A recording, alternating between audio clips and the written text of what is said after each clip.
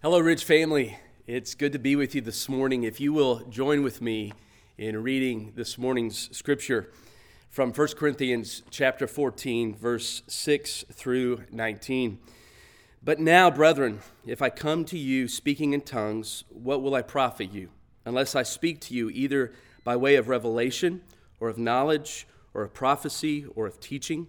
Yet even lifeless things, either flute or harp, in producing a sound, if they do not produce a distinction in the tones, how will it be known what is played on the flute or on the harp? For if the bugle produces an indistinct sound, who will prepare himself for battle? So also you, unless you utter by the tongue speech that is clear, how will it be known what is spoken? For you will be speaking into the air. There are perhaps a great many kinds of languages in the world, and no kind is without meaning. If then I do not know the meaning of the language, I will be to the one who speaks a barbarian, and the one who speaks will be a barbarian to me. So also you, since you are zealous of spiritual gifts, seek to abound for the edification of the church. Therefore, let one who speaks in a tongue pray that he may interpret.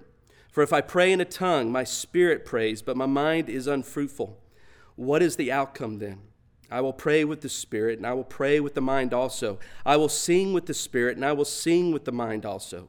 Otherwise, if you bless in the Spirit only, how will the one who fills the place of the ungifted say, Thee, Amen, at your giving of thanks, since he does not know what you are saying? For you are giving thanks well enough, but the other person is not edified. I thank God I speak in tongues more than you all. However, in the church I desire to speak 5 words with my mind, so that I may instruct others also, rather than 10,000 words in a tongue. Let's pray together, church, this morning as we're gathered together in our homes. Let's now pray. Heavenly Father, you are good. Lord, we need you during this time. It's a unique time. It's a time that we've never experienced before. And during this time, Lord, we need your nearness. We need your presence. Scripture tells us that your nearness to us is good. God, help us not to worry during this time. There's so much going on, so many things changing from hour to hour. Lord, help us not to be anxious. Help us not to be afraid. Lord, we this morning want to pray for the sick. God, we want to pray for those who are grieving this morning. Aaron Moss with the passing of his grandfather this past week. God, we lift him and Jessica, lift the boys up this morning and his whole family. Lord, we want to pray for our leaders across the nation, across the state, our local leaders. Father, be with them. Give them clarity. God, give them wisdom during this time. Lord, be with our school leaders, for our school administration, our teachers. Lord, I know some are back, some are getting ready to come off spring break and go into something that's so brand new to them. And I know some of them are feeling the burden of that and the burden of the education of students. And so, Lord, we lift them up to you. Lord, we do pray for our children and our students, Lord. God, it's hard on them not to be able to go where they want to go, maybe like normal, and Lord, it can be tough. Lord, we pray for parents. We pray for homes and families and marriages, Lord. We pray during this time you would strengthen them. And Father, be our help. Lord, now as we turn to your word, we pray as the psalmist says in Psalm 119, may your word, which endures forever, may my eyes be open to that. May I behold wonderful things from your word. It's in Jesus' name we pray. Amen. Church family, even though we're at a distance, we want to continue to stay connected. And this morning is one way to do that as we gather together around God's word during this time, as we look at 1 Corinthians 14 this morning. Our world is made up of such diverse cultures.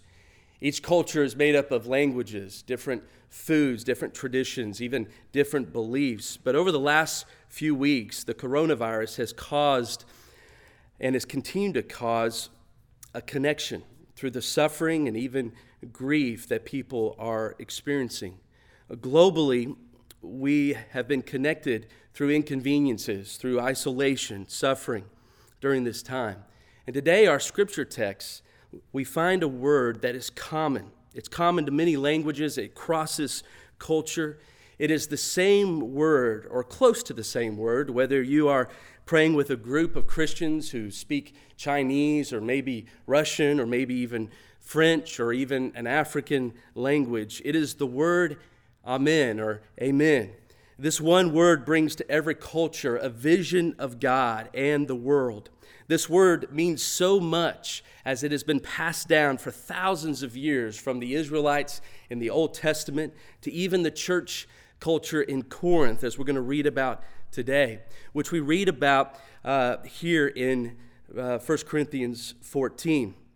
It's even passed down to our culture as well. What does amen mean? Historically, amen was typically used in the closing of Jewish prayers and used by ancient Israelites to express affirmation or agreement to what was being spoken, even prayed or even sung in a song. In the church I grew up at, I remember a man in our congregation. He would always sit stage right, always on the second row. And I remember as a young kid hearing this gentleman say amen. And he would say it often during the service. I remember even as a student sometimes counting how many amens he would say during the service. And then I remember after being called to ministry, I got to preach in my home church. And I'll never forget the first time I preached. And I'll never forget that first amen that came from the voice of Mickey. It was quite amazing. But Mickey would say amen during sermons, during prayers, and during songs. Amen means so it is, or let it be. It's the audible approval in corporate worship from the believers who agree with what is being said. And so as we look at our text today, I want us to see the context here in 1 Corinthians chapter 12 through 14. Paul has been dealing with the topic of spiritual gifts. He says to every believer in 1 Corinthians chapter 12, verse 7, to each one is given the manifestation of the Spirit for the common good. You see, Christians have been given different gifts by the Spirit for the glory of God and also to help others for their spiritual good and even their physical good as well. Last week, we heard from Pastor David as he spoke about the spiritual gift of prophecy. And prophecy is the imparting of the purpose of God in our current situation. It deals with the heart. It's a timely word of God's truth. In today's text, Paul moves his focus, though. He moves it to focus on speaking in tongues. He moves it to focus on how our language, whether in a sermon, a Bible study, in a prayer, or even songs that are sung, that our language would have a clear purpose. In fact, our language, our teaching, our songs, and our prayers should produce an amen from the congregation, from the hearers that are present. In Corinth, speaking in tongues was abused by the church there. The Christians were not benefiting from the corporate gatherings, the teaching, the prayers, because it was what was coming out of their mouths was not producing what God wanted it to. It was failing to accomplish God's purpose. And so this morning, I want us to see how, as we look again at the text that we read, in verse 6, it says, "But now, brethren, if I come to you speaking in tongues, what will I profit you? Unless I speak to you either by way of revelation or of knowledge or prophecy or of teaching, yet even lifeless things, either flute or harp, in producing a sound, if they do not produce a distinction in the tones, how will it be known what is played on the flute or of the harp? For if the bugle produces an indistinct sound, who will prepare himself for battle? So also you, unless you utter by the tongue speech that is clear, how will it be known what is spoken? For you will be speaking into the air. There are perhaps a great many kinds of languages in the world, and no kind is without meaning. If then I do not know the meaning of the language, I will be to the one who speaks a barbarian or a foreigner, and the one who speaks will be a barbarian to me. So also you, since you are zealous of spiritual gifts, seek to abound for the edification of the church. Paul says that no tongue or language is useful or profitable to others if you cannot understand it. There must be someone there to translate, interpret, or it is useless. Just like musical instruments are to make sounds that make sense and are to create something beautiful, how much more should our human speech, especially when it deals with the things of God, be? If the language or tongue is not known or understood to the hearer, it is barbaric, he says. It literally is foreign. And the purpose of every language is to communicate. It's not to impress, and certainly not to confuse. In fact, as we've seen in Acts chapter 2, verse 6, on the day of Pentecost, as the apostles spoke, the people present that day heard the apostles speaking in their own very language. The true gifts of tongues was never this unintelligible gibberish. So what's the goal? What's the goal of tongues? What's the goal of languages? What's the goal of our words? And so listen to chapter 14, verse 12 in our text today. It says, so also you, since you are zealous of spiritual gifts, seek to abound for the edification of the church. Our spiritual gifts have the main goal of edifying the church. To edify means to strengthen one another. And specifically here, it's the idea of seeking to promote growth of another Christian in wisdom, in joy, in holiness, or the building up of another in the things of God. And so our words are to build one another up. Ephesians 4:29, Paul says, let no unwholesome word proceed from your mouth, but only such a word as is good for edification according to the need of the moment, so that it will give grace to those who hear. This is for all of us, for everyday living. How we talk to one another, it matters. Even in our homes. I imagine during this season, there's been some tension in the homes. There's been some tough times. How do we talk to one another as a family? How do we talk to one another as brothers and sisters? But Paul right here is especially talking about our corporate gatherings. Our corporate gatherings as the church, whether it's an in-public or online worship gathering, whether it's an in-public or online life group gathering, whether it's an in-public or online Bible study, the goal of our words is to edify. That is our goal as elders, as the staff here at the Ridge during this season that we are in. We want to do all that we can through what the Holy Spirit has gifted us with to glorify God and to build you up, to encourage you, to promote your growth in wisdom, joy, and holiness during this time. We want to give you something to say amen to, for this is the response of those edified and built up. So what are our words to communicate for that to take place? For one, to say amen to. Well, down in verse 13, it tells us through 19, therefore, let one who speaks in a tongue pray that he may interpret. For if I pray in a tongue, my spirit prays, but my mind is unfruitful. What is the outcome then? I will pray with the spirit, and I will pray with the mind also. I will sing with the spirit, and I will sing with the mind also. Otherwise, if you bless in the spirit only, how will the one who fills the place of the ungifted say the amen at your giving of thanks, since he does not know what you are saying? For you are giving thanks well enough, but the other person is not edified. I thank God I speak in tongues more than you all. However, in the church I desire to speak 5 words with my mind, so that I may instruct others also, rather than 10,000 words in a tongue. So Paul is saying something that is way more important than speaking in tongues. He is saying that edification comes not by amazement at miracles or a miraculous speech, but edification comes by the understanding of God.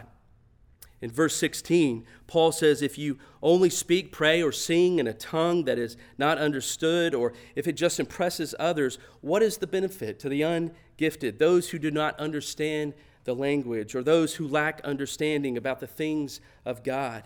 how can they respond with amen? How can they be edified? That's why Paul says in verse 19 that five intelligible words that help you understand God are far better than 10,000 unintelligible words that just simply make you amazed or make you impressed. This is why what went on during the corporate gatherings was so important to Paul. Public speaking, teaching, preaching, it all matters. Public prayer, it matters. Public singing, it matters. Whether in person or online like this morning, they need to be understandable so others can say amen, so others can be edified. One might say this morning, why do I care if others say amen to my preaching or to my prayers? And Paul is saying this is not about a personal taste or a personal style or if you liked something that someone said, but he's also saying it's not just about this isolated or private hearing and learning, but instead Paul has the body in mind, the local body, the community of believers in mind. Not just one part, but the many. And he wants an echo of amen. Amen is full of importance. It's full of meaning and power. And so what is the great importance of amen? In fact, in the Old Testament, amen was mainly a congregational response to give strong affirmation or agreement to a couple of things. On one occasion, even to a curse. In fact, in Deuteronomy 27, verse 16, cursed is he who dishonors his father or mother, and all the people shall say amen. Then also, it was to give a strong affirmation or agreement to a word of praise to God. In fact, in Nehemiah chapter 8, verses 5 through 6, Ezra opened up the book in the sight of all the people, for he was standing above all the people. And when he opened it, all the people stood up. And then Ezra blessed the Lord, the great God, and all the people answered, saying, Amen, Amen, while lifting up their hands. Then they bowed low and they worshiped the Lord with their faces to the ground. The amen meant yes. We agree with your blessing. We join in your blessing. All you have said about the greatness of God, we echo with our amen. Amen meant true, firm, and reliable is what you have said about the greatness of God. And so what else does amen mean? It means a lot. Amen was the response to the worship of God. In fact, in Psalm 72, verse 19, the psalmist says, Blessed be his glorious name forever, and may the whole earth be filled with his glory. Amen and amen, a double amen. Psalm 106:48, it says, Blessed be the Lord, the God of Israel, from everlasting even to everlasting. And let all the people say amen. Praise the Lord. When we hear God worship, we want to enter into the worshiping of God. We want to be a part of the exaltation of God. We do that with amen. That is why we want to be at worship gatherings on Sunday and other opportunities we have to join others in worshiping God. That's why we gathered in our homes this morning. It's because we wanted to join together in worship. So amen is a response to the worship of God. But not only that, we have next our clearest and deepest meaning of amen. And it's this, that Christ, Jesus Christ, is God's amen. In 2 Corinthians 1:20, it says, For as many as are the promises of God in him, Jesus, they are yes. Therefore also through him is our amen to the glory of God through us. Christ is God's yes to all the promises of God in the Bible. Christ is God's amen to all that God has spoken. Christ affirms the promises of God and even secures God's promises by his very blood. What are some promises of God this morning? I know that maybe you can reflect and think of some, but I'm reminded of Psalm 23:6 that says, Surely goodness and loving kindness will follow me all the days of my life. You see, there is no longer any obstacle to that promise, to God's goodness, to his mercy. There's no obstacle to God doing that, to following us with his goodness and mercy. Why?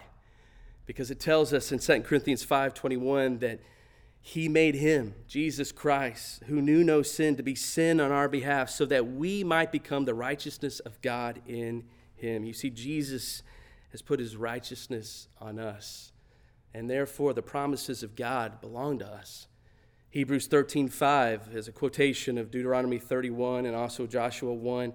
It says, I will never desert you, nor will I ever forsake you. You see, Jesus is God's yes to that promise.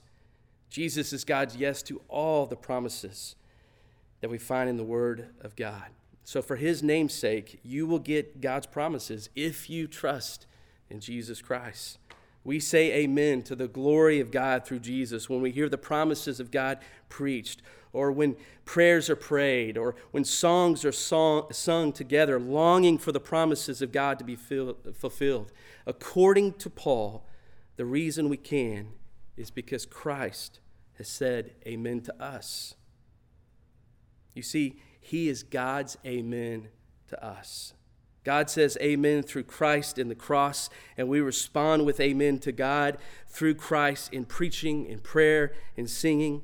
And this is the sweet blessing of the corporate gathering of the church that Paul so longed for. Amen is also this. It is what we say to Jesus coming back.